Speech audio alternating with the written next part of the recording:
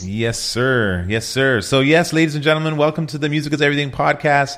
I'm week 5 here, so still getting my feet wet on some things, but I wanted to introduce our very, very special guest, DJ J, who's here with us this evening. I just wanted everyone to get a little sense of who he is. So I'm going to read this quick little bio that you've sent me, sort of your elevator pitch. But Jay Almeida goes by the name DJ J, starting DJing at the young age of 12. Jay was born into a musical lover family from a very young age. He grew up listening to all genres of music, which I can attest to, hearing so many of your mixes. His sound is very eclectic, from everything from rock, rap, country, reggae, and everything in between. Jay's DJ career started off like any other DJ, his elementary and high school dances. And as Jay's career grew, so did his appetite for more gigs, doing a lot of all ages parties and 19-plus nightclubs. And I can definitely attest to this, that one of Jay's strengths is being able to play really any genre at the drop of a hat, and really being able to read the room, read the crowd, and offer really any genre of music at any moment in the night. Jay commands the crowd with his powerful edits, which we're going to talk a little bit more about, and hard-to-find throwbacks and live mashups. When you don't see Jay in clubs behind the decks, you can usually find him in his home studio making edits for DJs worldwide. Jay's mass knowledge of music empowers clubgoers everywhere, which really makes him a force to be reckoned with, and I definitely would agree. So welcome, sir. Welcome to the Music is Everything podcast, where we talk about everything music-related as it pertains to the club, corporate, and wedding industry. And I'm excited to have you on tonight. How are you feeling? How are things? I'm good, brother. I'm good. I just stopped my weekly fromage cheese show not too long ago, so I'm still on fire from that. I know. I missed it. So if you heard my little prologue here, I actually DJ'd my first live event since February, which was like a wedding I did. I did a liquidation sale for a friend, so everything was, on the P's and Q's. Everyone's wearing masks. There's a socially distanced off in a corner. And it just felt good, obviously, to lug some gear in and actually physically set up, as opposed to doing stuff online. And funny enough, yesterday I had that same thing. I did an outdoor pool party that we usually do every year in a back field. It's called FFOB. And unfortunately, we had to do a stream, and they kept it very limited to 10 people, and they had everything marked off, which was pretty intense just for a little backyard thing. But it was cool nonetheless. So and that same factor of like, since I think my last gig was March 13th. Since March 13th, I hadn't packed my bag, and even that was like I almost forgot my power cord. So I haven't done this in a while. Everything's just been in my studio the whole time. So. No, for sure. So how did that event go? I mean, how was it doing it in that way, sort of? It was interesting. It's extremely hard to social distance in places where you're in close quarters, right? So, right, like although literally these guys took every measure, which was really really crazy, because again there was only 10 people there, and they had a security guard. Oh wow! So like there was technically only 9 people there. Like if you get what I'm saying, like. So like they took but again, like the DJ booth was, but we did our best, man. We did our best. Then we put on a show, and that's what we wanted to do. And this was their 7th year, so I couldn't say no, man. Couldn't say no. Yeah, of course not. So yeah, I know that there's some different challenges, but I think it's kind of amazing how the music is still able to connect with people, right? Even though there's a screen separating you. So. I guess it's cool. What were some of the challenges that you felt you had, maybe delivering the experience? You're saying was a bit tricky. So what did you find different doing it for an audience in that way? What was so everything was okay, but again, because it's outside, I guess they didn't think it was going to rain. They had tents. But so I usually request an S9, a DJM S9, which is pretty much the club standard DJ mixer, and some CDJs. And last minute, it got rained on, unfortunately. So we had to switch it up to a DDJ SRT, which is the new. It's like the newest one. Mm-hmm. And right off the bat, like 5 minutes before my set, I plug in. My Serato apparently is out of date, and I mean, like, I'm fairly up to date with my Serato. Mm-hmm. So that was like, oh my, like I had to stop, download the new Serato. So that was challenging. And then, to be honest, I never used it before. It didn't come out that long ago, and then COVID hit. So you sometimes you get to use them at the odd gig if you show up to a club and that's what they have, or someone brought that. Right. So even learning that on the fly, it was challenging as well. But the show went decent. It was a open format show, so I get to kind of play whatever I want, and it's I would say 50% soca event, and then their other 50% is kind of what I play, which is a mixture of like literally everything else. Right. No, I know we're gonna talk about that because I know you've got a lot of things on the go and listening to a lot of your mixes and stuff. So I want to take a kind of a step outside of maybe the typical that most people might expect or be used to hearing. I want to know actually, can you play any other instruments? Unfortunately not. I played the trumpet in high school, which I liked. I really liked playing that. But then I realized that I was kind of cheating, and I didn't even realize until the teacher told me that again with the trumpet you can write on the notes on which ones to put down. I don't know if there's any trumpet players listening, but so literally I would write on the notes 2 3 1 2 3 whatever, and again I could play songs because I could just look at those things, and then they're like. It came to a point where I was almost going to take trumpet so this is grade 8. So grade 9 comes, it's like, should I take music? And it was like my grade 8 teacher's like, listen, like you've been taking music for like 3 years now. Like you're doing it all wrong. Oh. Like you're doing it all wrong. Like you're not supposed to be right. Like yes, like we at the start we write, but like 3 years in, you're not supposed to be still writing it. Like this is like you can't move on. Like you got to learn. So pretty much after that. Was the end of my trumpet career, at least. The beginning and end. Yes. Interesting. So I guess we obviously got a little sense from your bio around the age where you were sort of introduced to DJing, but I guess I'm curious, like what pulled you into DJing? Because so my grandfather, my mother's father. Was a DJ. He was a wedding DJ. He DJed for a very large DJ company back in the 70s, 80s, and I don't want to say 90s because 90s changed everything. But in the like the your typical wedding DJ was called DJ Unlimited. Okay. And they literally, again, according to my grandfather, I don't know if this is maybe he's boasting. I don't know. I wasn't there, right? So they ran from Toronto to Windsor, and they controlled everything. And again, I don't know if that's true or not, but like they were all over the place, and they DJ'd weddings. And as I went into growing up, he had an old car, and he would DJ classic car shows, and that's in a sense where I first seen DJing for the first time. Okay. Was him DJing these classic car shows, and it's off of the QEW, and I can't remember what it is right now, but there's like a mall there.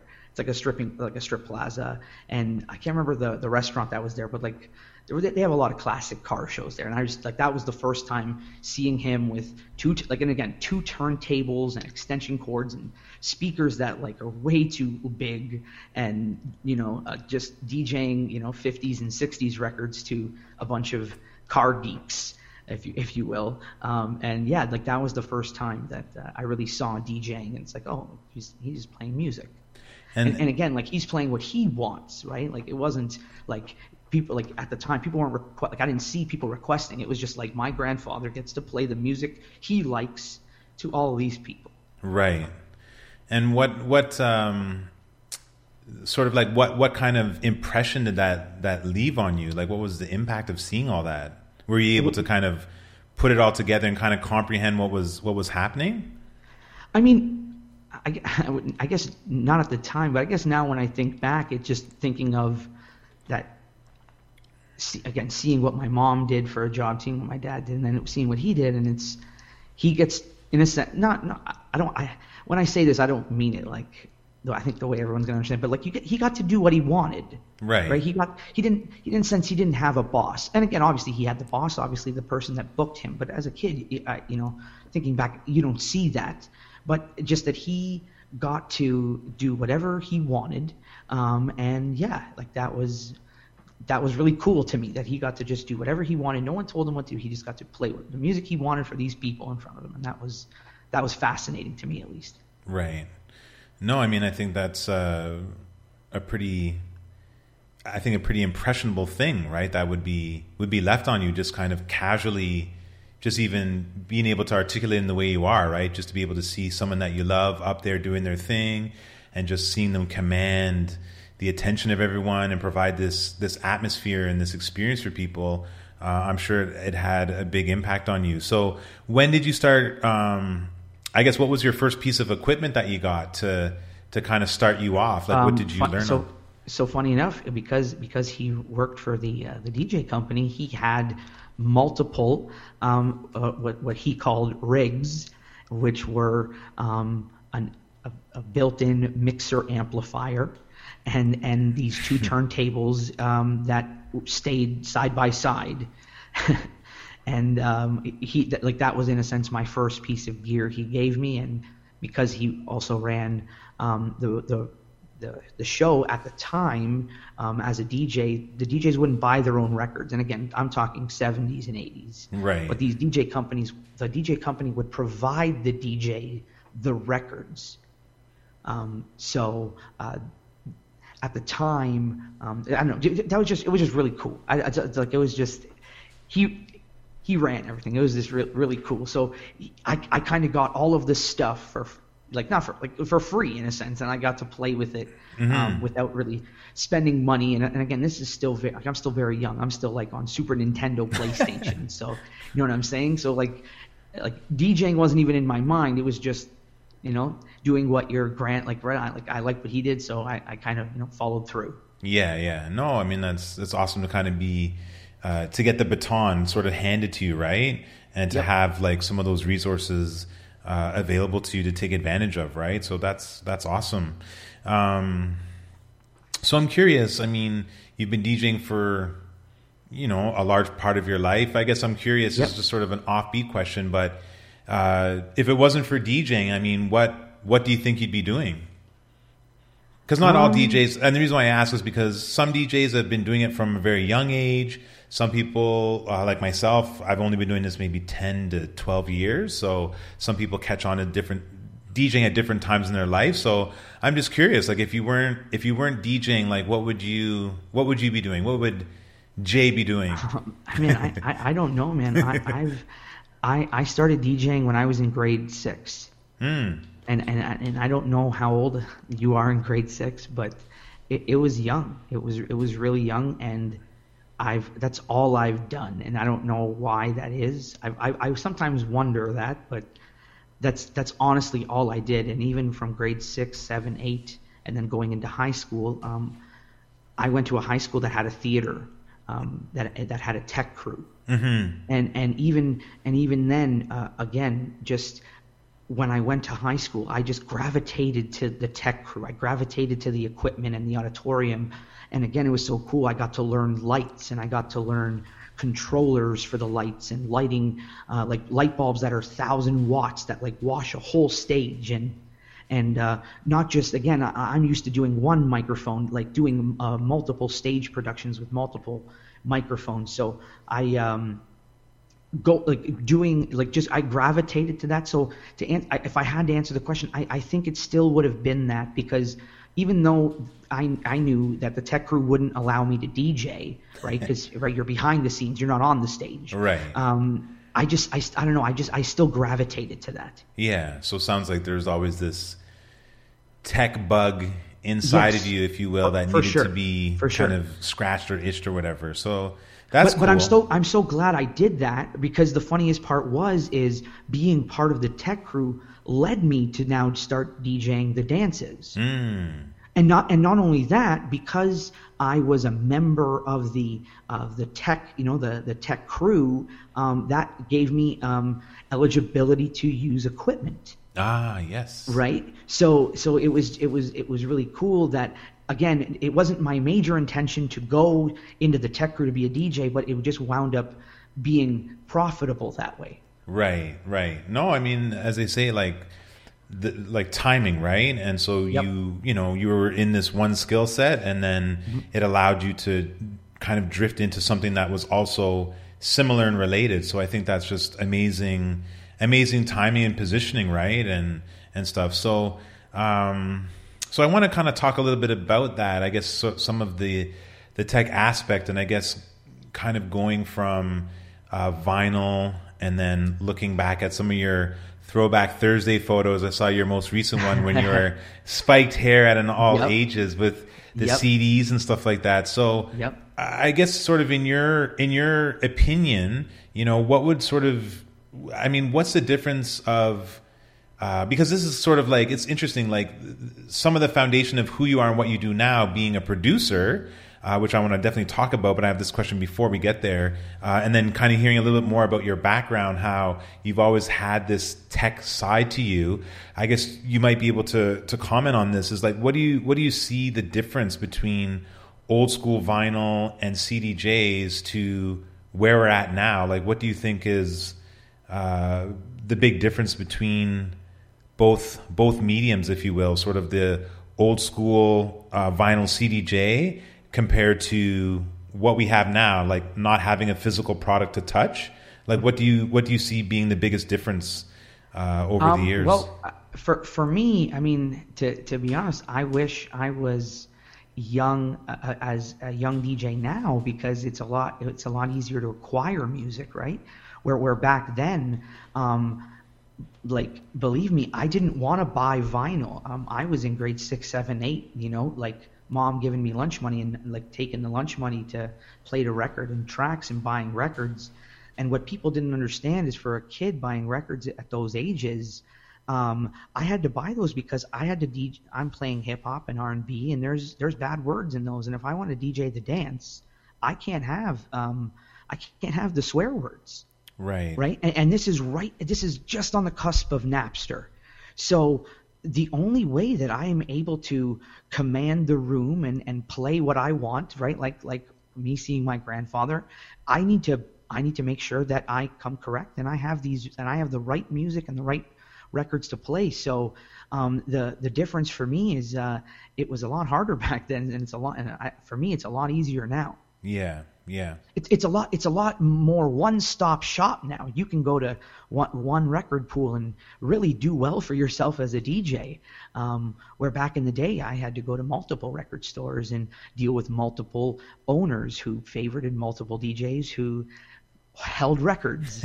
and there may be even some DJs that are listening right now that did that, and you know who you are. Right. But No bad blood there. No bad blood. No bad blood ever. But again, I don't think, and again, I don't want to sound like an old guy because I'm not old. But no kid or younger DJ understands the fact of going to a party where you couldn't buy the hottest record, and people coming up to you and you don't have Spotify, right?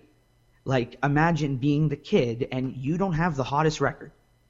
You don't. Mm-hmm. You didn't get it. It's like they're looking at you like, are you insane? So the difference for me is it was a lot harder back then. No, absolutely. Absolutely. I know for myself, just quickly to share, I mean, I was around DJs a lot at that time.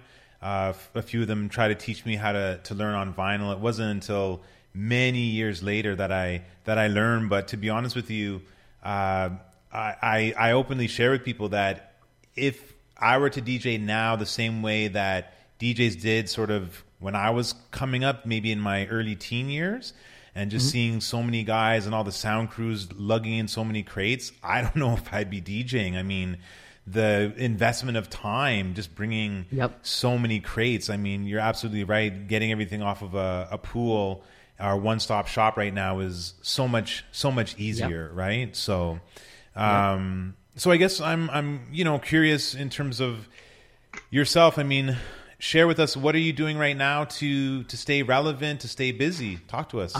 So pretty much since COVID hit, I've been learning about broadcasting, which, again, I don't think any DJ really was expecting to learn, computer broadcasting and broadcasting live from your studio, and not just broadcasting audio, but broadcasting video, and then not just broadcasting audio and video, but broadcasting images and promotional material and cool interactive things, and you just learn as you go. So what I've been doing to stay relevant is learning broadcasting, and then flipping that right around and doing webinars for clients of mine, and for local DJs and DJs worldwide, and just honestly giving away the secrets, but not just secrets, just giving away what I've learned, right? What I've learned over countless hours. Because there was no easy way, and I don't know, just something about helping DJs, I don't know, but yeah, I like that's what I like to do. So giving back. I to date, since COVID started, I've done 3 webinars for DJs, explaining crate management and streaming and all that stuff. And so how, and this is awesome because this is kind of what, the work. I know that this is like a large part of who you are, and even the podcast that I've started, this is like what I want people to be able to do, is get connected and understand that there's more people out there where you can get assistance and help. So I know you used broadcast software, but can you talk to us a little bit about how can someone obtain this software, and then can you maybe also kind of talk a little bit about, like, is this important? Is it not important? Like, do you think DJs need to be doing this? So it's kind of like a couple of questions for you there. Yeah. So we'll start off with what is this software? So it's a software called OBS. Oscar Brian Sarah, OBS. And if you Google that, you'll find multiple OBS versions, and all it is a free broadcast software that is an open source, meaning it's a community built, meaning they don't charge money for it, and a community of people run it. So that is the first thing you need to broadcast to I would say the most popular channel right now would be Twitch, but not to be excluded from YouTube, Facebook, Instagram, Mixcloud, and all that stuff. And with that one piece of software, it allows you to, just like a DJ mixer, add multiple channels of audio, video, pictures, scrolling text, moving again, think of the possibilities are endless, just like a TV studio. Okay. It's literally that simple. And the craziest thing is just before COVID, all this technology was just used by gamers. Gamers that would play a video game. Talk about it. And what they would do is they would play the video game online. So you'd watch him play a video game, and you'd watch, so in a sense, you're watching him play the video game, and you're watching him actually physically in his chair play the video game. Right? What a world we live in. And it's crazy, and again, in a sense, it's community built. So it's really wild, and to go to your second point of should DJs be doing it, and I think yes, because the future is still unknown of right, when is it going to open back up? Is it going to open back up?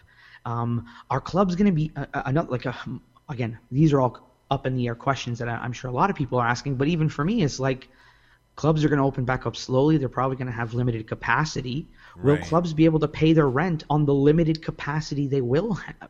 Right. Like, will we have clubs coming back? Like, will clubs be able to afford to stay open with their limited? Because I don't know about you, but all the club owners no club owner is happy with the money they're making before COVID. I know. Right. It's going to be even worse after. Right. Like, it's the same thing. Well, we're losing money. So if they were losing money back then when everything was okay and decent, and what's going to happen? What's going to happen when everything opens back up? Right. So to go back to the point of you should be doing this, because this is the only way that I see to still remain relevant and build a community where you're still DJing, and at the end of the day you're DJing, but you're practicing at the same time. Like every show I'm practicing mixing multiple genres of music. Yeah. Right. It's practice as much as it is a performance. I'm still practicing in my studio. Absolutely. So many questions I want to ask you.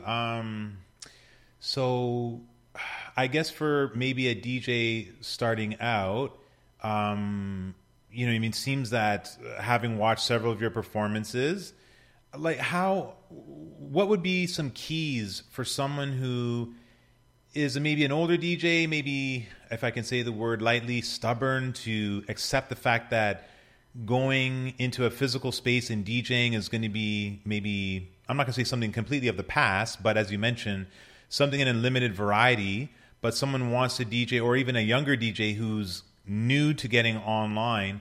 What are some helpful tips that you think are important for a younger DJ or even maybe an older DJ? What are some things that you think would be helpful for them to start building their community in an online capacity? What are some things that you have found have been helpful to help someone's brand?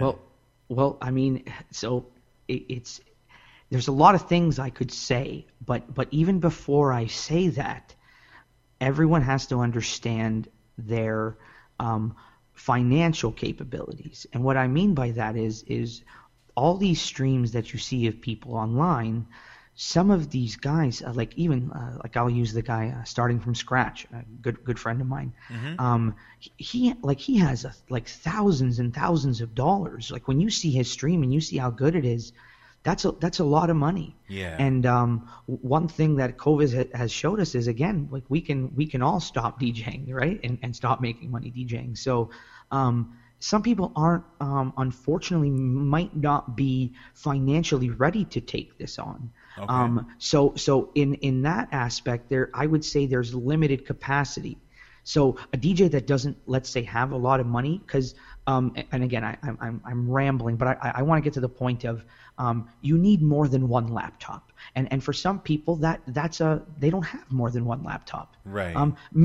6 years ago, I didn't have more than one laptop. So I understand not everyone is rich, and especially at times like this. So the thing there is you have to understand your financial capabilities of what you can do to broadcast your brand. So for DJs that don't have money to start, the easiest way is Instagram, and hopefully you have a setup at home and you go live on Instagram and you fight those Instagram police every time. Right. Anyone that is interested in starting to, again, broadcast and, again, getting images on the screen and the cool effects like that, then, again, you're going to need a separate computer is the first thing. A separate computer and a separate good computer, depending on how good you want your stream to look and how advanced you want it to look. Right. So I guess it's getting into some of the, I guess for the listeners, DJs, young DJs, older DJs, I know that sometimes some people are a bit of a technophobe, right? And they're maybe a little bit intimidated. Yep. So what I'm hearing, it sounds like... Well, tell them to hit me up, man. Yeah, well, we'll definitely... Because legit, and my wife can attest to this, because she was pretty pissed. But when COVID hit and I started telling people how to do things, dude, I helped, no lie, 300-400 DJs, and that's not an exaggeration. That's a real number. Wow. My phone would ring all day, multiple DJs. Yeah. Some I know, some from people that I just helped are now sending their friend to talk to me. Yeah, I mean, it's kind of like when you pay it forward like that, that's what ends up happening, right? So I think that's awesome, and I mean, I've done a few deep dives as well myself, just trying to get my head around it. I know there's, in some cases, some workarounds, but potentially some of the, I know guys like yourself, Scratch, even DJ Playa, like these guys have lots of video, and they have, and it's funny because that was a thing even before COVID, and I remember talking to them and they would say, yeah, like to do video DJing was such a big deal, but now it just seems like, as you mentioned, the more stuff you have going on, it just helps your brand and helps your show or whatever you're doing, because there's just such a wild integration of so many so many different things going on at the same time, right? Yep. No, exactly. Yeah. So again, for the DJs that are starting out and they want to do that,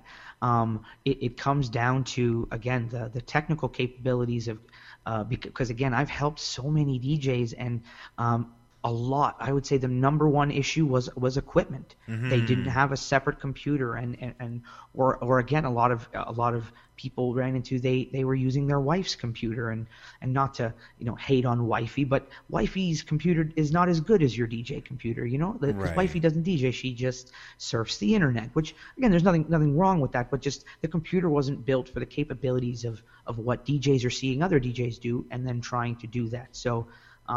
The first thing would be the technical equipment. The next thing, the biggest thing, was internet speed. You'd be surprised on how many DJs just have a basic internet connection, which again, there's nothing wrong with a basic internet connection. But when it comes to streaming and again, putting high quality graphics up in people's faces, your internet upload speed, which we've learned, and again, this is all learning over the past couple months, is a major factor. Right. And we found that DJs would have to spend, again, going by Rogers pricing, would have to spend upwards of $80 to $90 a month just on internet to do a basic stream with like moving video and stuff like that, just to maintain a proper upload. You'd have to spend almost $90 just on internet a month. Right. To maintain that. So not to discourage anyone, but there these steps that have to be taken to get where you're going. But at the end of the day, there's always Instagram. Mm-hmm. And that's what I tell people, and I know people get frustrated because, and again, like the worst part is no one's working. You know what I'm saying? Like Right. I all these guys call me and I help them and I love helping, but like they're not working, so they're like, Jay, like I can't afford it just because like I'm not like if I was working, sure. Yeah. but everyone's struggling, man. So it's I it's think just Oh, sorry. Go ahead. No, I was just saying that I would look at your equipment and your internet, and then see what stream you want to be. Are you the IG Live guy, or are you the Twitch guy? And both at the end of the day, to answer your question, will make you remain relevant Right. and build a community. Right. So one of the things we had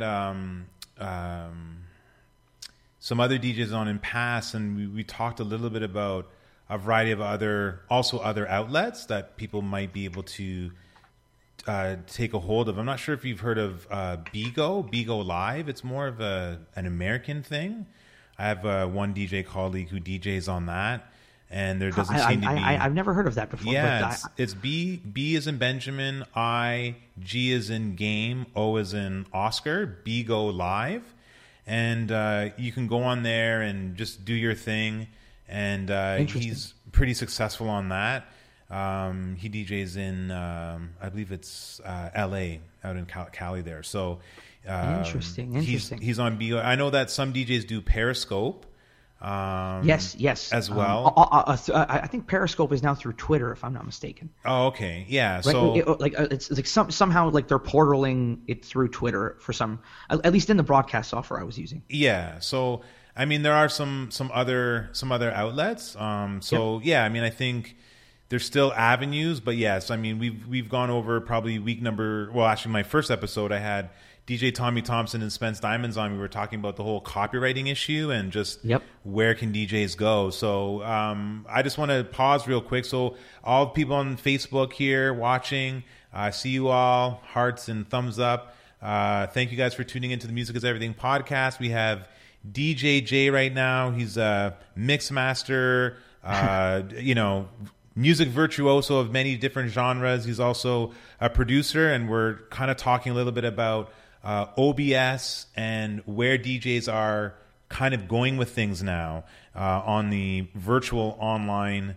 element. So I know that some people are watching on your Twitch, Jay, and if there's any questions for the audience, if you guys have any questions, and anyone watching on my Facebook, please feel free to ask us any kind of a question. But today we're talking a little bit about all things musically related for DJs and where they are trying to take their presence and their brand. And we've just heard from Jay essentially how you can try to elevate your brand online. So let me just see if I have a question here. Okay, yeah. So here we go. Sorry. Okay. So I guess we'll keep it moving. If you have a question there, please, just let me know, and we'll chat it through. I guess with all the setup that people are required to do, I know that in a lot of cases, sometimes there's a workaround, sometimes there's not, so that can kind of affect things. The one question I would have for you is, what is maybe one mistake? Actually, you know what? I'm going to get to that in a second. Sorry, we just had a question come in, and the question is for you yourself right now. Like, where are you looking to take your brand, your personal brand? I know you're helping guys and you're doing all this kind of great work, but where are you specifically trying to take your brand right now? Brother, the thing is I don't think anyone really knows that question, because the future, no one really knows.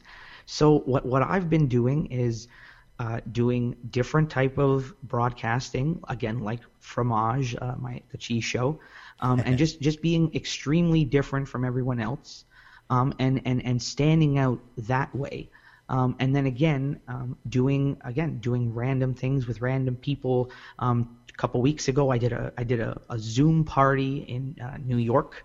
Mm-hmm. So just doing a bit of everything, working with everybody, and that's been the coolest part, that I've got to meet so many new people in the past 4 months that, like, I didn't really talk to before COVID, and again, it wasn't like there was bad blood or anything. It was just that we didn't talk. They had their life, I had my life. We knew about each other, but then there's guys that, like, we now talk almost on a daily basis, and it's just it's crazy. So what I've been doing is just working with everyone and doing everything, providing as much value as I can to my clients who I service, and providing value to the DJs.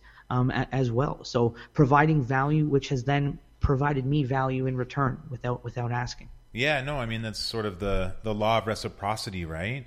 Yep.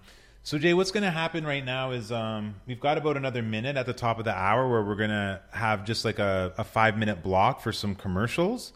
Cool. So I want to make sure that you don't get cut off. There's still plenty more that I want to talk to you about and ask you, and we're going to kind of still continue to pick up on this branding element with where you're going personally, and maybe where other DJs can go, because we want to kind of have a ray of hope, right? That things for DJs can maneuver in some sort of direction. So I think there's like some things that you're doing that I would really want to maybe expand on, so that other DJs talk about it. Can get into that. So so we got another 30 seconds. So what I'm going to ask you to do is while the commercials run is just simply mute yourself, and then I'll kind of holler at you again to come back on. So, all right, ladies and gentlemen, welcome once again to the Music is Everything podcast, where we talk about everything musically related and happening in the club, corporate, and wedding industry. Tonight we have DJ Jay on. He is a longstanding DJ in the Toronto community. Mixes a variety of different styles. He's been sharing with us his journey into DJing, and more importantly right now, how he's looking to sort of survive and thrive in a pandemic, COVID. And we're talking a little bit about branding and how DJs can navigate this and move forward with things. So DJ Jay, are you there? I'm here, brother. Awesome. So I know that you mentioned one of the shows that you do. I think I love the show concept. Could you talk to us a little bit more about the cheese show? Could you talk to us a little bit more about it? So I mean, the name is Fromage, and that is a blatant ripoff from the old Fromage Much Music at the Sock show. Are you familiar with that show? Yeah, absolutely. Ed the Sock is hilarious. So again, it's my own spin on it, because if anyone remembers back in the day, Ed the Sock would just rip through all of these artists and songs and the Backstreet Boys, Spice Girls, all that stuff, and he would just rip through them like just in disgust, where my show highlights it as like a good thing. Like cheese is good because to be honest, it's like all the stuff I play are hit. I'm only playing hit records. Right. Right. I'm not playing records that are underground by any means. I mean, these are all extremely hit records, and again are cheesy because of them. So my show highlights those, and the way it came about was, I mean, I from the show, and then growing up, I mean, like that's I was born in '88, so I didn't really grow up in the '80s. I grew up in the '90s, so I grew up on the music like the Backstreet Boys and the Spice Girls, and like again from my music, like I grew up on my parents' music, but when I started, controlling what I listened to, it was Spice Girls and NSYNC and all that stuff. Like that was what it was in our faces back then. So I've always been a fan of that, and all like throughout the school dances and stuff. And then when people from my high school and people from other high schools, I've DJ'd their weddings, they would always have me play. You got to play you got to play all the old records from that time. Right. So it was always something I liked to do. And then it was one night after streaming on Instagram, and I'm just going through, and I think I only had maybe 35 people watching at the time, which like my first stream did 200, so I was like kind of bummed. And then I'm going through my Instagram and I'm going, wow, there is a lot of DJs live right now. Like there's a lot, like I'm just scrolling and it's live, like no, like probably 40 to 50 DJs at minimum, at least on my account. Mm-hmm. And when I went through, not hating on the music preference they were playing, but it was mostly reggae, soca, Afrobeat, because that's what Instagram wasn't pulling down. And I was just like, I got to do something different, because I got sick and tired of competing with the same, like it became like it's just like you're flipping through a magazine, right? Yeah. Right? Like you're like no one's actually staying and listening. Yeah. Right? That was the thing. No matter what you were playing, whether you were playing good songs or not, no one's staying and listening. So I'm like, I need to do something that's going to make people stay and listen, because it's a show. Right. It's not freestyle, right? It's like not that I'm planning what record I'm playing first, second, but it's a show. Like and when I want people to listen to my show, I want them to listen from start to end, because it's like a fromage journey. Right. And all my shows are on podcast on my Spotify. But if you listen back to those ones, you'll see that in certain ones I deal with certain eras. Right. In certain ones, I touch more rock, where I'm playing Sum 41 and I'm playing Limp Bizkit. And then there's other ones where I'm really showcasing the Spice Girls and NSYNC and Backstreet Boys. And then there's other ones where I'm doing like dance music, like pretty much like all of the songs from the Night at the Roxbury soundtrack. You know what I'm saying? Like all of those shows highlight certain things. So it's a show, and I want you to kind of listen from start to finish, because that's kind of the way I build it. Right. No, I think it's even for myself, I think it's an amazing approach to sort of tackle this online world, right? And your mentality around the energy that you're putting into you mean your brand, but also just the production of a show. Like you're not treating it as just, I'm just hopping on here to just fiddle around. It's like there's like a real level of intention there. So I think that's it speaks a lot, I think, in terms of your strategy, right? In terms of how you're looking to position yourself, because yeah, you're right. I mean, I don't know if you've seen that meme on Instagram. There's that guy, I think it's is it Neil deGrasse is his name? The African American. He's the scientist, really popular scientist, and they have this meme of him sort of looking up into the stars, because he's always talking about aliens and planets and stuff, and he goes it's like he's staring off in the stars, and it's like, oh, for the first time ever, there's more live streams lit up than stars in the sky, right? Yeah, so it's just like this most ridiculous meme, right? Yeah. But yeah, I mean, anytime you go on, someone is streaming. So I think that your show and the idea is a brilliant idea and a way to capture the attention of people. And I think for people who are listening, old DJs, young DJs, why should I do this? Why should I jump on? I think that if you position yourself well, this is some of the results that you can see from taking this kind of an approach, right? So and again, like it doesn't have to be cheap. Like it should be something that you love. Like what people don't understand is I love cheese. Like for example, last Thursday I did my 10th episode. It was a redo show because the Sunday before we had technical issues, so it was a redo show. It was a Thursday night. I saw that. And my shows are usually only 2 hours long, right? Usually Sunday 3 to 5. Sometimes I go over if like there's a couple more songs I want to play. But Thursday I did a 4-hour cheese show, only highlighting cheese music in a sense from the 2000s to like now. Mm-hmm. And it was 4 hours, and it didn't feel like 4 hours. It didn't feel like a job. Yeah. Like I just like it was like pretty much the best night of DJing I've had since COVID started. Like 4 hours, and people are like you're crazy, you're an ant, like how? And it just like it didn't feel like the first 3 hours went by like nothing. Yeah. Like even in the last hour, and like the last hour was me saying, okay, I only got a couple more, and then I only got a couple more, and a couple more turned into an extra. And again, like there's still 25 to 30 people listening at 1 a.m. Like they got to work in the morning. Yeah.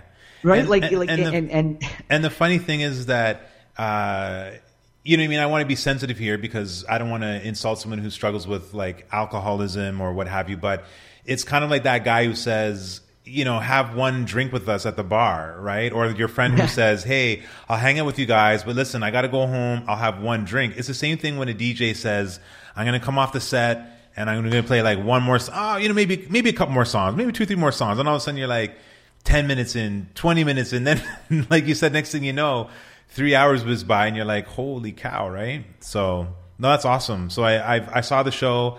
I like it. You've got your emojis going. Things are floating on the screen. I think the medium that you're using with the OBS is really powerful. To touch back on the building of the brand with what you just said about the emotes was in starting the show, I, unbeknownst to myself until it happened, built a community of people who enjoy what I enjoy and in the way I do it. Like if you watch my cheese show, I'm not your typical DJ just mixing records. Like I'm pulling up, like I'm using my like dance hall, like my dance hall, my love for dance hall, but I'm incorporating it into like cheese. You know what I'm saying? So, right. For DJs is doing what you love and then actually build a community of friends who support you. For example, just doing the FFOB thing yesterday, my whole squad, again, like yesterday was not about cheese at all. It was open format. I was playing Elvis and doing a whole bunch of stuff. Mm-hmm. But again, those people, that community pulled up for me. Right. So building that community and then again giving back to the community, which is what I do, is make really cool emotes that no one else has, meaning you have, like if you have my emotes, you're part of the crew, and again building the community like that. They came up with the name that called the Fromage Squad, and they're intense, man. They send me messages of like when if they're in a store and they hear some cheesy music and all that stuff. One girl today, it was today, sent me a screenshot of her alarm, and she has an alarm that sets off at 2:45 every Sunday. Okay. Right, like just before my show starts, yeah. Right? Like so, building the community is really key, and in order to do that, you got to be the most authentic. Meaning, you got to do what you love. Absolutely. You know, it sounds like your passion for it is definitely bleeding sort of out there, even though we're distant. It seems like it's out there. So let's dive into a few other things. I want to get into some juicier details, but one thing I did want to really talk about is I guess I was always curious, how did you become a producer or someone that would create edits for My MP3 Pool? I'm curious to kind of know how that came about, because again, we're kind of just talking about maybe other things that DJs can do.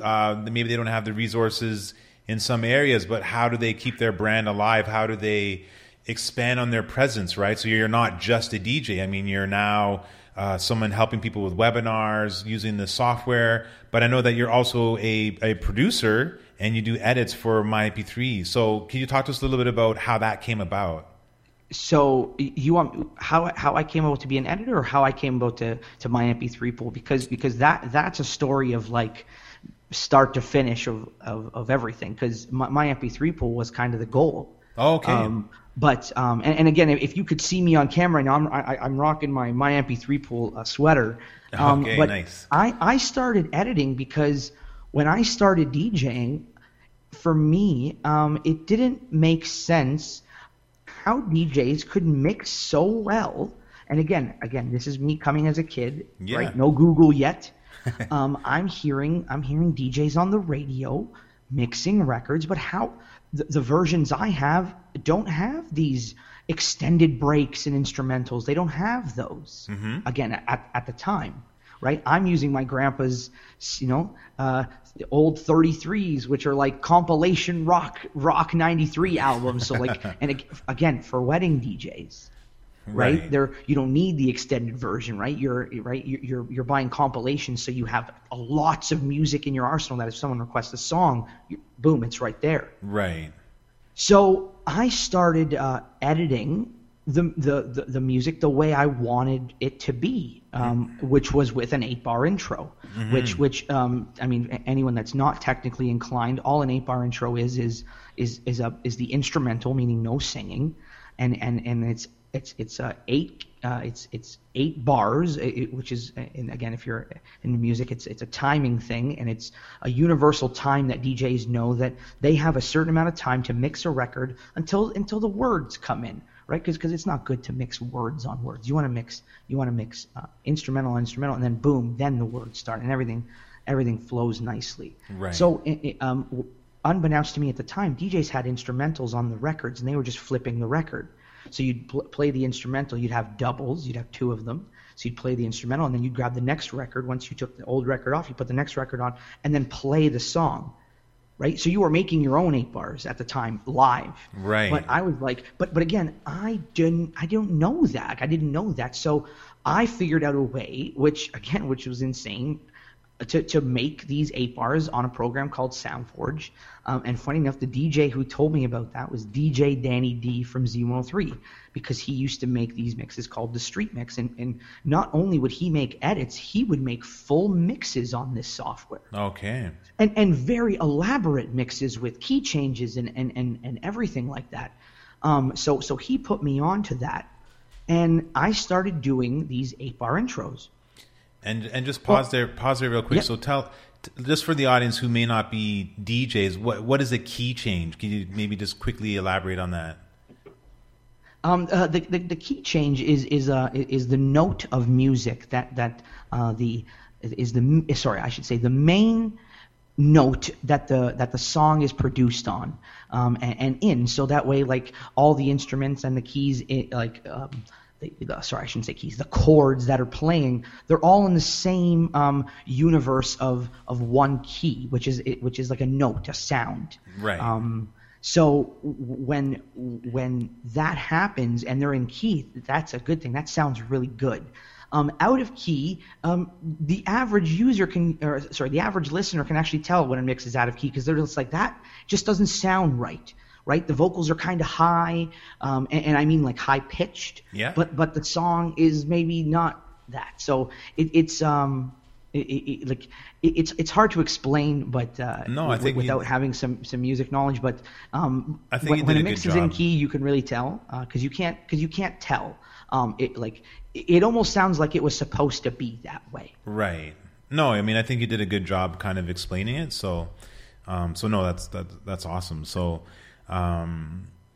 Yeah, I mean, the key element is crucial when you're mixing. If you want to hear pitches and tones properly without them fighting one another, right? To have that smooth element. So exactly. So moving from there of learning that, I went into making my own 8-bar intros. Mm-hmm. And again, unbeknownst to me, DJs found that awesome, that like, hey, like, you have these versions, and how do you have those versions? And I'm like, oh, I make them. And like, so like I stumbled on it that way, because DJ's like, well, I want that. Right. So like, to be honest, I started with getting all my friends that so a couple friends we would all pay for record pools. This is in like 2004, 2005. There was one called my12inch.com, which sounds really dirty, but I promise it's not. and literally, I could download the clean, the dirty, and the instrumental, and I would make them. And again, my friends would pay for the subscriptions. I wouldn't, because I would put in the work to make them. Right. And then from there, you little hustler. Look at you, man. Like from the start, man. I have tons of hustle stories, but from the start was just making them. And then again, as I'm meeting more people, they are like, I would pay for that. And from there, making in a sense a curation service, and then moving the one step further of, how about I make all the new, like any new record that comes out, I make the 8-bar intro, and then I send it for free to every single DJ pool online. Okay. Every single one. I'm just going to send it out. If they use it, they use it. If they don't, no problem. And the way my MP3 pool came about is I kept sending to all the pools, and to be honest, no pools thanked me. I never got a thank you email. But they would still use my edit, and I don't even want to name some of the pools because I'm affiliated with my MP3 pool, so I don't even want to give any other pools attention. Yeah, but there were pools that not only took my 8-bar intros, but didn't give me the credit in terms of it's a DJJ 8-bar intro. It's the record pool's 8-bar intro. Oh wow, that's even right. So shady. And the thing is people don't understand that I edit a certain way. No one edits the way I do. Right. And it's not a boasting thing. It's just like it's my own characteristic of the way I like to make my 8 bars versus another editor. Right. No, I mean, so I can pick it. I can pick like they think that I don't know, but like I know of like because again I do it a certain way. Yeah. No, I have a lot of your edits. It's funny because I think for a period of time people thought that maybe my MP3 pool was actually your record pool because you had so many. And that was the funniest thing. I know you have so many edits on it, right? So I think a lot of people thought that, hey, this is your record pool. So that's kind of a cool thing. And the funniest thing is as I'm an ambassador for the site, I'm a DJ for the site, I'm promoting it as my MP3 pool, as in people are listening to me as it's me. It's like I'm saying it's my MP3 pool, as in I own the site. but it's called my MP3 pool, as in like everyone's MP3. Yeah, pool, like I know.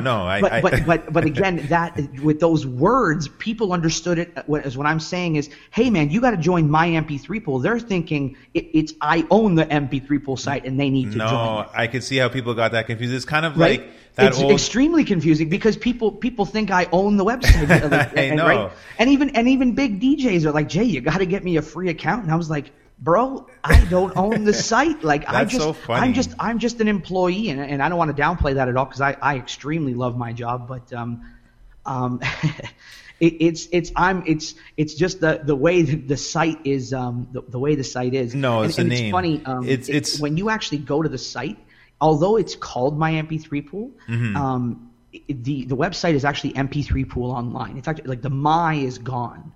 Funny enough, but for some reason they still call it my MP3. Yeah, I know. Yeah, no, I mean I'm actually on the site. I was on a lot of the other sites that will remain nameless, but I was on those sites. Actually, I did a lot of work out in the Durham area, and I was actually struggling finding rock and country edits for some of the special events that I had to do. Being a mobile DJ, for me, I play everything from the 50s onwards. So I had to find some good, clean edits. And finding edits that had 8-bar intros, 4-bar intros were needed. So it actually brought me to MP3 Pool. Yep. And then I've been with them probably 4 years, and I've dropped all the others because I find it's such a great site for all the levels of versatility for myself as a mobile DJ. And yeah, like I said, I love your edits because they're consistent. The sound quality is amazing. And that was always something that I just wanted to know sort of how you stumbled into them. And so, again, we're here on the Music is Everything podcast, ladies and gentlemen. And if you're thinking of other ways in which you can grow, increase your brand, we have DJ Jay on here sharing some of his different methods by which he's able to showcase his brand, being DJing very unique productions on Twitch and streaming that to a variety of other platforms. He's also sharing with us producing, and then his role with My MP3. So let's move into some more of the... Sorry, right before we move in, I just wanted to reiterate to everybody. Yes, sure. Because I really want to make your point of the brand building, right? I want people to get value out of what I'm saying. Mm-hmm. Just going back to how the My MP3 pool came about, and like I was saying, you need to provide value. I provided value to every single record pool for free. And that's like what, for years. 15, 20, more than 20 sites? I mean, there's so many, way right? more. And again, I am not holding back the best edits so that if they contact me, I say, well, I got the good. I'm giving them every single edit for free. All the fire. Okay. Right? Okay. Like so much fire that it's like pretty much one of my biggest, proudest edits is Drake dropped 0 to 100. Mm-hmm. And OVO did not release a clean version for over a year, funny enough. Oh, wow. Over a year, an official clean version was not released. The day that song dropped, I was working at General Electric with my buddy D-Money, who you know. Yeah. I was working there, again, doing not DJing, funny enough, but just, the DJing was at night, and I could juggle both jobs. I didn't have a kid. I had a wife, but I didn't have a kid, so I could hustle still. And I remember that day just making, not doing any work and making the clean edit. And again, sending that out. And every single site using it, and only one of them giving me credit. Wow. And funny enough, that was my MP3 pool. And that's the way it came out. I provided value to everybody. I did not hold back one bit. And eventually, one came back, and it was my MP3 pool saying, man, we really love what you're doing. Would you want to work for us? Wow. And funny enough, I said yes. What can we do? And they never got back to me. But you know what? No issue. The next week, I sent more edits and more edits. A month later, they contacted me again. Brother, we really want you to work for us. And I said, man, let me know. And then, brother, they did not get back to me again. Mm-hmm. It wasn't until the Drake clean, and they saw that, wow, this is the only clean version. It's my version, and the reason I know it's my version is because it doesn't actually sound good. It's a lot of pauses and stutters and stuff, because he cusses so much in the record. Right. Like there was no way to really clean the song properly. So it was that one. They're like, this is what we're paying you. We need you. Yeah. No, that's but awesome. Again, it was just the providing the endless value. If people want to grow at this time, and even no matter what, it's just to provide value to the people around you. Mm-hmm. And it's insane how much value gets brought back to you without you asking, because of the value you bring. Yeah. No, it's that law of reciprocity. I'm a huge believer in that. And again, obviously it comes with a... Sorry to cut you off. Do you follow Gary Vee? Yeah, absolutely. Dude, Gary Vee is my Bible, man. Yeah, honestly. And anyone that's listening right now, I really honestly recommend, if you're an entrepreneur, DJ, just an entrepreneur, it doesn't matter actually your field, whether you're a DJ or not, doesn't matter. It's the value that man provides. And again, that same thing of this man provides value. Just like I'm providing value to DJs, he's providing value to entrepreneurs like myself. Yeah. No, free. I mean, there's no subscription. There's no at the end you got to buy nothing, man. Sign up for oh man. It's all free. And again, just watching him, the value that gets provided back after the free is more than what you could have charged. Yeah. Well, it's how you build how you build the following, and yeah, I mean it comes from like a great space. So again, it's like that law of reciprocity, and I'm a big fan of Gary Vee, and I mean I think people who take sometimes people there's like some subtle hating or whatever. How did you get in this position? But people don't really take the time to sit back and maybe appreciate like all the energy that you put into these edits. And it's not just one song, it's like hundreds of songs, right? And that you're just doing this and just continuing to send and send and send.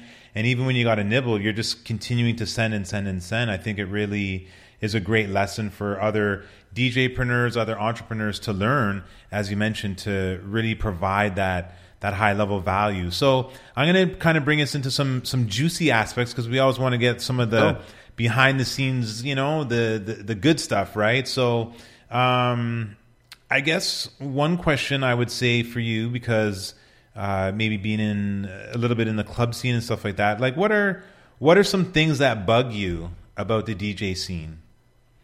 And this is like obviously pre-COVID, but like what are some things that just over the years, just name a couple. Just name a couple. Some things that just bother you about the DJ scene. There's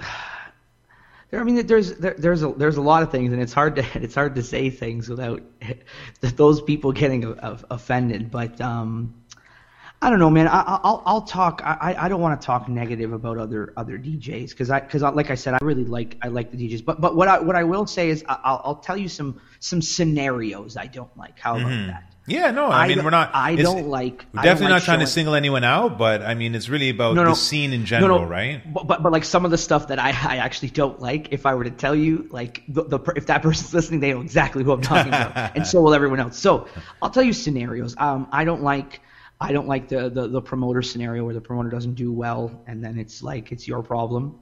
Yeah. I hate those scenarios. I hate the scenario of a ton of DJs on the party. Not that again, like I'm not hating on the DJs portion of it, but I just find that the audience doesn't get the value when you have that many DJs on the party, and I understand why the promoters do it, and every DJ has their own audience, and they bring their own audience, and it's a collective, push to make the party work. But at the end of the day, we're providing a music service, right? And in my opinion, the audience is not getting, in my opinion, the money that they're paying to come in the door, because it's 15 minutes and 20 minutes, and again, not to pick on the DJs, but the DJs are having a good time in the party, which they should, and I like all the power to them. But there's a lot of replay of songs, which is another, in a sense, pet peeve of, right?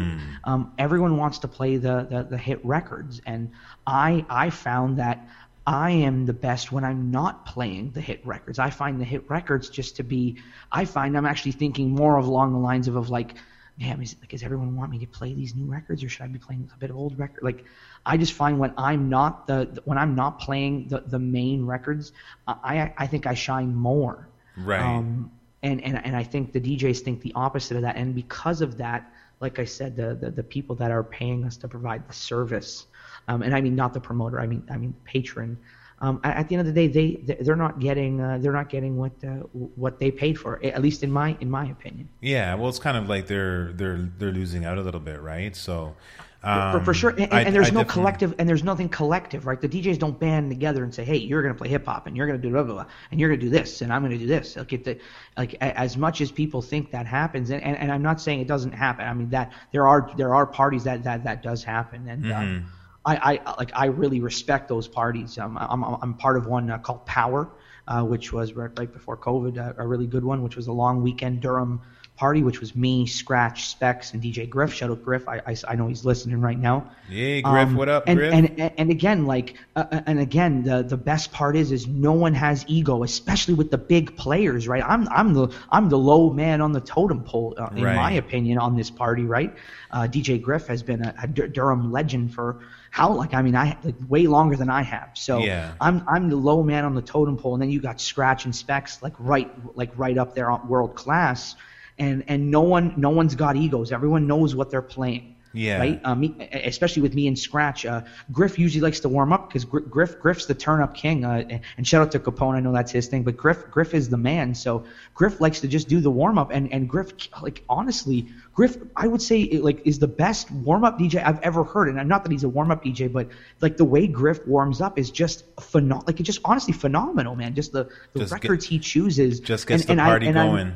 I'm almost jealous because, like, when he's doing it, I'm like, man, like, I would have not thought of that record, and like, I almost kick myself, like, why am I not thinking that way? No, I know. But man, he's really good. It's one thing that I love is hearing other DJs play, and I think that one thing that I've gotten out of this time of COVID is actually listening to so many DJs. Like, I've listened to Griff, I've listened to D Money, Scratch. I mean, all the people we're mentioning, I've watched their live streams for a series of times, or at least one time. And, I always look at things on a scientific level in terms of like your brain, and like, it's like neural pathways, and the way you usually select certain tunes is because it's familiar to your brain. But then when you hear another DJ spin and then they choose different records, it's like it just opens up different pathways and different options for you to be able to think about the music differently, process things differently. So I think it's awesome that one of the positives of this time is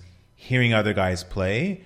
But getting back to your point about guys playing their position, I know myself, I'm more of a mobile DJ, so I'm used to kind of going front to back. But in the situations where I have been DJing at a certain function or a certain club event or another private function, and there's more than one DJ, I'm listening very intently to what the DJs are playing, because I don't want to repeat songs, because I feel like the audience is kind of getting cheated out of the experience. And knowing what I do know of some of those DJs that you mentioned, I mean, some of the best DJs I've had the pleasure of interacting with have all been guys that have been super gracious. They're not ego driven. Their only concern is making sure that the party gets rocked. And if it actually means that they don't go on for their set because the guy is killing it, they're like, listen, like, I could go on, but I don't want to because you're just killing it, and just like do your thing. And I love playing with professionals like that, because it makes everything so awesome, right? So I have another question for you, which is kind of on this lines. It's like, what would be, there's some things that bug you about the DJ scene. I mean, those are some common things that do come up for some DJs, and I definitely appreciate you sharing. Like, what would be one DJ moment that you regret? DJ moment I regret.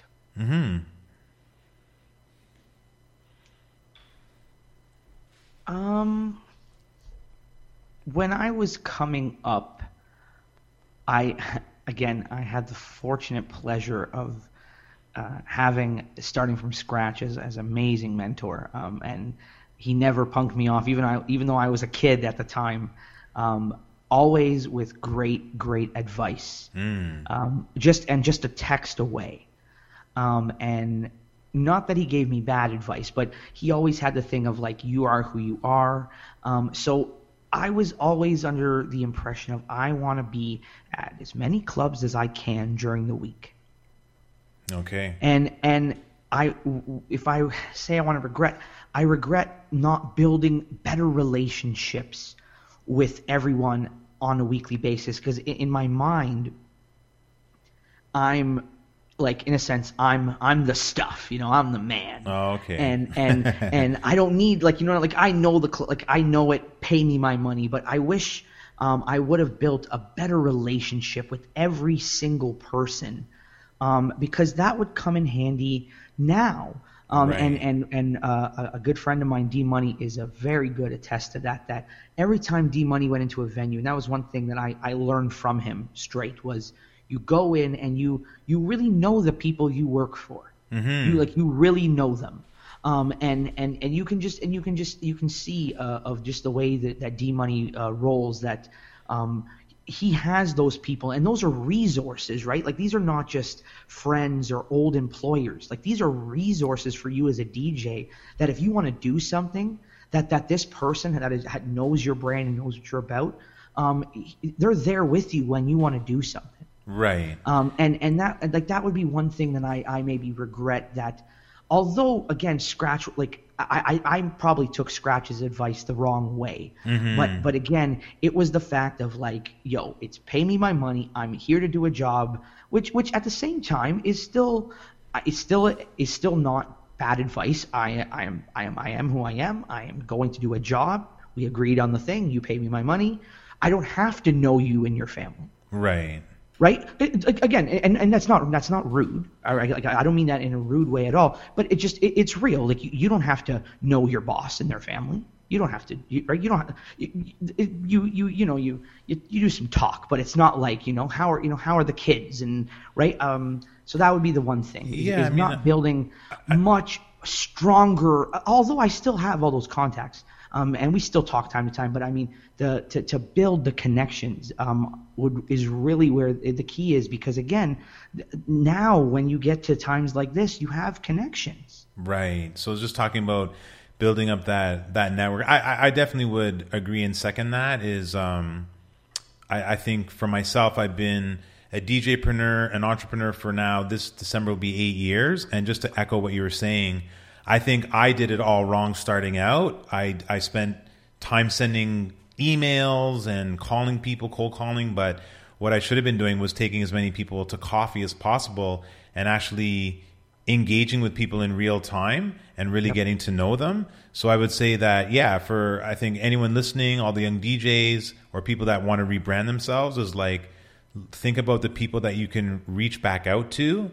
and think about the people that are in your circle, or even the people that you need to build deeper relationships with, right? I know that Garrick the DJ, he came on, I think it was week 2, and he was sharing sort of the power of networking, using social media, hashtagging, reaching out to people. And he did talk a lot about that, was how do you just connect with people and kind of get to know them? Because I think as you were talking about your brand and positioning it one way digitally in the online world, how you can position your brand as well is by having those authentic, genuine relationships and that connection. Because I mean, at the end of the day, people want to work with people that they know, like, and trust. So if they know you as an individual a little bit deeper than just a guy who comes in and DJs, as you mentioned, it's gonna bode well for both sides, right? You're gonna do a better job and feel more pulled into whatever the proprietor's business is, or their hall or whatever. And then hopefully it's the other way around as well, that they recognize you as not just another DJ, a guy who plays music, but someone who really is like a wheel, an extended wheel of their business, right? Mm-hmm. So I think that's but here's some the really, best part. Here's some the best really part. amazing stuff that you shared there. Here's the best part about both our stories. Although we regret those things, if it wasn't for those things, you wouldn't have done the things you've done today, right? It's all learning, right? Mm-hmm. You need, though. Like if you have a perfect career where nothing happens, man, when something happens, like the stuff's going to hit the fan, right? but it's so true, though. And that happens where people just have, I don't want to say everything given to them, but they have it very easy. And that's actually not a good thing, because again, when stuff hits the fan, and this is clubs, this is even weddings and stuff, mm-hmm. not everything goes perfect every time. And when stuff hits the fan, if you haven't experienced those hardships and done and made the mistakes, you're not going to know how to handle them now. Yeah. No, so absolutely. as much as I do regret those things, I don't, because it was a lesson learned that I now instill. Yeah. No, I mean, you definitely, the ability to be able to learn and reflect is a sign of maturity, and something that every entrepreneur should do. Any worker, anyone involved in an industry, you got to learn from your mistakes and then get better, right? So, no, I think it's awesome that you're in a position now where you can reflect. And I guess as that Dave Chappelle skit I always think about is, when you lose, don't lose the lesson, right? Exactly. No, and it's so true, man. It's so true. So I have another question for you then is, so what single night out, you mentioned you're playing out 2, 3, 4 times a week for many years, or over the years you're playing, 2 to 4 times out a week. What single night out for you has been your most memorable night for you? Maybe as a DJ, or just as an attendee? Can you think of a time? You're talking a single night or a party? Yeah, like one single night. Could be like Could be something that you DJ'd, or even an event that you attended. I would have to say, I had the privilege a couple summers ago, to do a party for Jazzy T of Renaissance, a big Jamaican sound system. Okay. And funny enough, starting from scratch was the one who called me for the gig, and it was confusing, right? It didn't make sense that Jazzy T, legend, like a legend, like dub plates for days, and like still like everything. He wants me to do his wedding. I didn't understand it. It's those edits, man. It's those edits. No, but so the funniest thing was all the DJs were at his wedding. It's like no one wanted to I was the that's guy. Hilarious. In a sense, I was the guy that they trusted.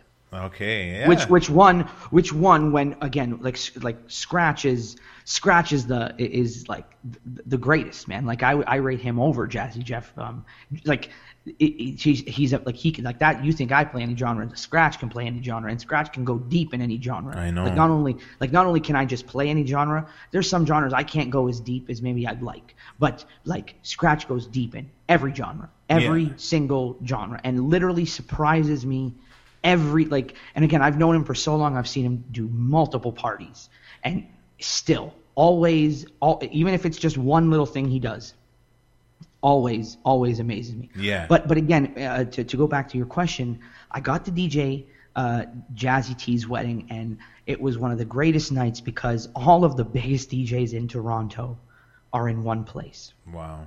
All having the greatest time, and I'm just like, I mean, in heaven, because like all of these big DJs that I've looked up to and like saw them DJ, and then like now I DJ beside them, they're all with their wives having a great time, doing funny thing. Like it was pretty much the best night of my life, DJ wise, just because like just seeing that, like, wow, I got to do this. And again, it's not like they're looking down at me. Like they trusted me to provide a service that they all could have a good time.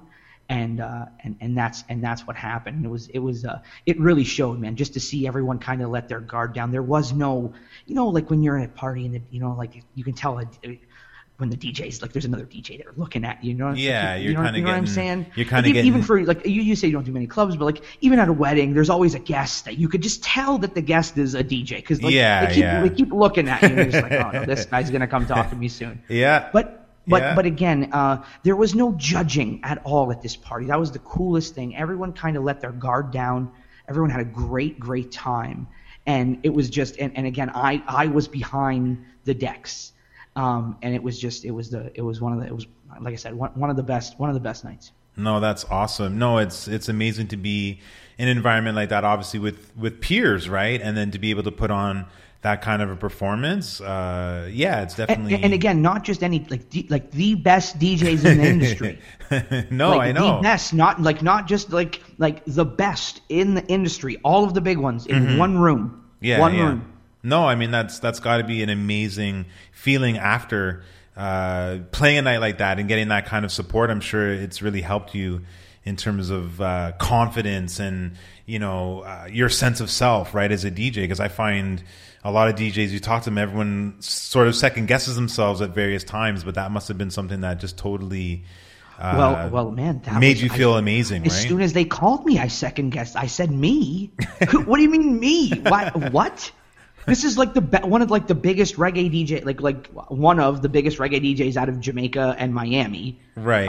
And he I don't really know him personally, right? Like we met at a couple parties, but it's not like he knows my name. Yeah. And now he wants me to DJ his wedding, and it was that he trusted the select few of DJs that said they all vouched. Yeah, Jay is the guy. Jay is the guy. And again, that's all you need. Sometimes I still had that self doubt of what, like, huh?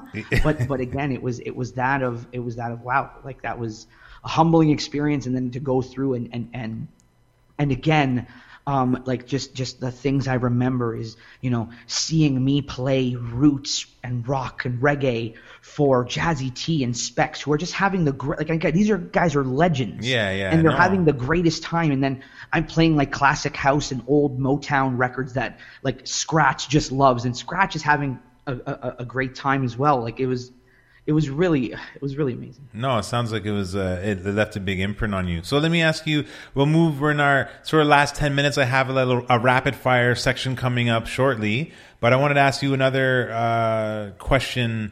Let's go. I can go till 12, man. I can talk all night. I know, but we're only going to 11. I know. I'll have to call you after. We'll continue the convo. The extended mix of the extended mix.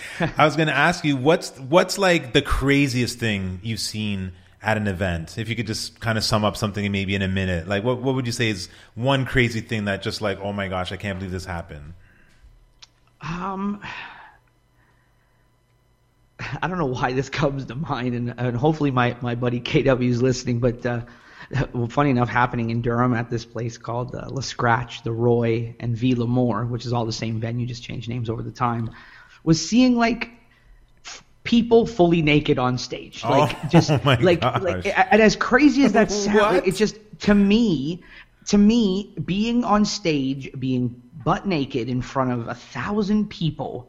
And these are 1,000 people that because you come here every week. You know what I'm saying? Like that is insane. To me, it was just like people are okay with public nudity this much. Like to me, it didn't make sense, and I don't know why that was the first thing that came to my mind now. No, but good. Honestly, it was a shock to me, as I imagine any college party would be. Right. But I've done a ton of college parties outside of the venue I'm talking about, and that stuff never happened.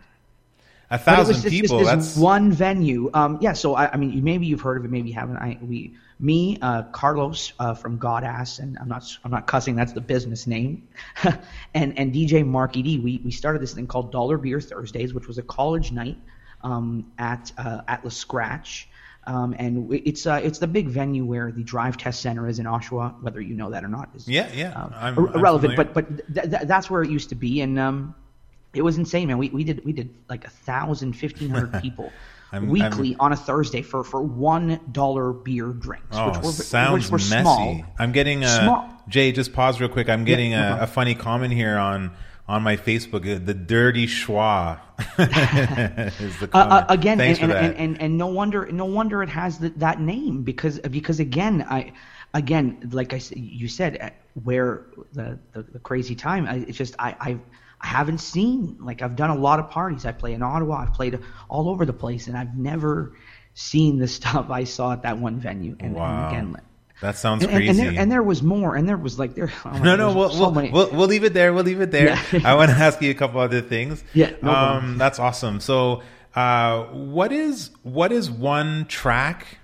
that got popular but you can't stand as a DJ? So, what's one track that got popular that you can't stand? Man, it's hard to answer that question because now that I do the Cheese Show, the tracks that got popular that I can't stand, I need to stand because I do the Cheese Show. So that's a hard question for me. I don't know about. I don't think I have any one song, but I will say that there was some songs that got popular that in a sense slipped through my cracks as an editor. Like when I first heard the song, it was like, oh, I don't think that's going to be big at all. I'm not even going to waste my time making the 8-bar. And then funny enough, it gets big, and I look like, oh, wow, how did you not? Yeah, but, how did you not do an edit for this, right? Yeah, for example, not that this is a bad thing, but like Old Town Road was a perfect example. When I first heard that, I thought that there's no way we're going to be playing this. Like that's it's a joke, right? Yeah, it's a joke, right? That's what I'm thinking in my mind. This is a joke, right? This is just funny, but. Oh, like this is a real thing, and then it's like, oh, people really like. Oh, this. That song goes crazy. So I'm getting a couple of funny jokes here. So for me, it's Despacito. Can't stand it. I got my buddy on here talking about Baby Shark remix is a song he can't stand. Yeah, and he said, I mean, for me, my gigs, the Baby Shark doesn't really apply. I really don't play that, but for sure, I would agree with that as well. Yeah, he said, Sweet Caroline and every remix thereof. No way, funny. I disagree, man. That is a wedding, and if you're, buddy, that is a wedding classic. My buddy, he's a drummer. I had another question come in here. Was if you could only play one genre of music for the rest of your life, what would it be? That's a hard question, man. My parents grew up so eclectic. I grew up with so much music, and that's why I play so much music, because I honestly, the reason I play so much music is I can't just listen to the same music. Like some days I feel like listening to reggae, and then some days I feel like listening to house music. It's But if you only had one, Jay, if you only could choose one, what would it be?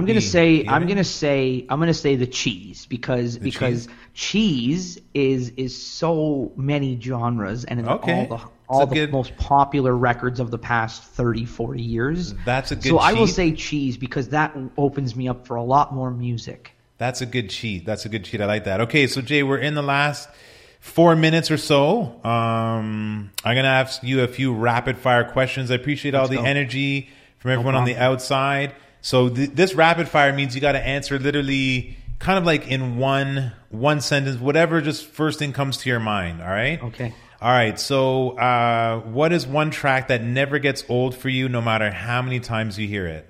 Busta Rhymes, Put Your Hands Where My Eyes Can See. Okay. Someone gives you a studio space and... no, I won't actually ask that one. That's going to be too long. Yeah, if you could eternally be stuck in 1 year's music scene, which year would it be? That's...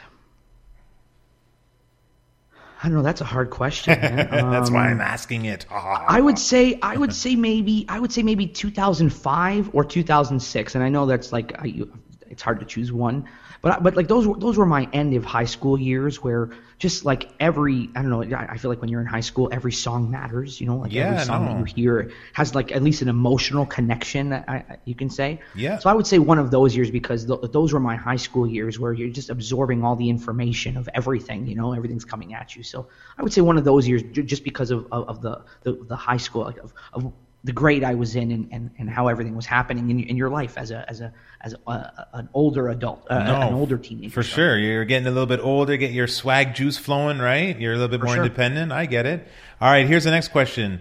If you could produce a beat for one artist, being that you're a producer, who would it be? Man, I love Stylo G. He's a UK dancehall artist. I don't know what it is, but his style is it's next level. Like just his style is so like it's from Jamaica, but he does it with like I don't know, just a big sound way. Like I always find that like UK artists always have this big sound behind them, where Jamaica is just a lot of low end, where UK focuses on all of like it's a full sound, and I would love to produce for him. Okay. That would be really dope. So last question, one festival that you would love to play at? I would love, there's two of them actually. I would love to play a Boiler Room set. Oh, hey. Because the Boiler Room set, everyone thinks that's a house, but like there's so many Boiler Room sets that you get to play whatever. And I love playing open format, which is why I love playing weddings. I would say the Boiler Room, or the Do Over, which is that Adidas party. Big events. But again, at the end of the day, it's that open format party that I could play a reggae song and then a rock song, and I can just play all these different records that you probably not even expecting to hear. Yeah. Just like weddings, right? Like, and that's why I still love weddings, just because I control the whole vibe, start to finish. So I would say those two parties that allow me to play whatever I want. Absolutely. No, I love it. So I want to give you your roses while you're here, as they say. So a comment came in saying that we appreciate your passion and your experience for your craft. Salute. So that was a comment that came in. So I wanted you to get that. So we've got about a minute and a half left, and I want to make sure that people can find you online. So if people want to find out where they can watch the Fromage Show or get to know more about you, where can they find you online? It's DJJ Online, and I'll spell it for you. DJJAY Online, all one word. If you Google DJJ Online, all one word, you'll find my podcast come up. You'll find my Twitch come up where I do my live streams. You'll find my Instagram, DJJ Online, DJJAY Online. Perfect. 2 J's. And yeah, man, that's where you can find everything. Awesome. So we've got about another. DJs that don't know me, hit me up if you have questions. Like, man, I'm always helping. So just hit me up. Tell them to hit me up, man. Awesome. So there's about 40 more seconds. I want to thank our guest tonight, DJJ, sharing everything around branding, how to build your brand, COVID, production, sharing all the stories. We really appreciate you coming on. Appreciate all the listeners, everyone dropping some stuff in the comments, everyone on Twitch. And we'll be back again next week with the Music Is Everything podcast with DJ Mike Coombs. And he's going to be sharing some secrets on wedding industry and things of that nature. So, bro, I want to thank you so much. We literally got like 5 more seconds.